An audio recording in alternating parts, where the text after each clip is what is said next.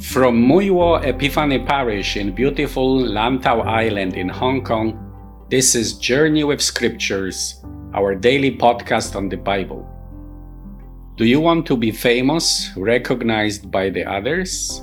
Let's see what Jesus has to say on this issue. Enjoy this episode, share it with others. God bless. Luke chapter 14, verse 1, and verses 7 to 11. Now one Sabbath, when Jesus went to dine at the house of the leader of the Pharisees, they were watching him closely. Then when Jesus noticed how the guests chose the places of honor, he told them a parable.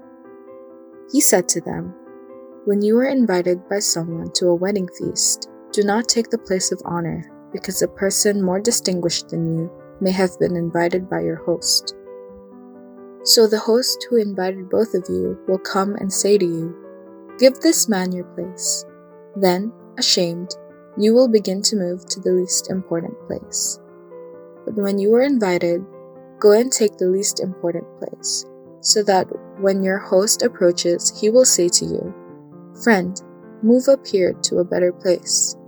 Then you will be honored in the presence of all who share the meal with you. For everyone who exalts himself will be humbled, but the one who humbles himself will be exalted." I have once mentioned that in China there are round tables, but it doesn't mean that all who sit around them are equal.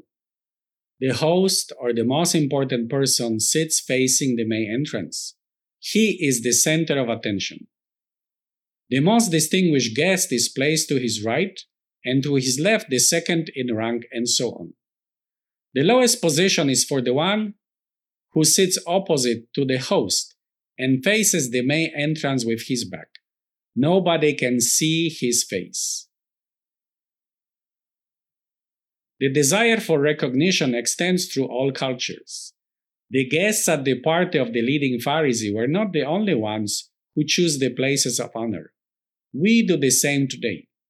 As Jesus noticed their behavior, so he is also noticing ours. And as the parable was meant for them, so it is also meant for us. By trying to choose the places of honor, we want to associate ourselves with the powerful and influential of this world, to reap benefits for ourselves from such relationship. But self-promotion is self-defeating. One of the tenets of the Bible is the realization that God does not like proud people and nations. Apostle Peter and James captured this truth in a statement: God opposes the proud, but shows favor to the humble. This is also evident on a historical level. The powerful empires mentioned in the Bible, Egypt, Assyria, and Babylon, were humiliated by God for their pride of elevating themselves above other nations. None of them lasted long. Spanish, Dutch, and British empires that once spanned the entire globe are gone with the wind, and the American empire seems to be crumbling in front of our eyes. Losing face in front of others is humiliating. But what happens if we lose face before God? Jesus' parables are not meant to be advice for social living. They contain the seeds of God's wisdom. Often those who are not recognized by the world are the most distinguished people in the eyes of God. Are we among them?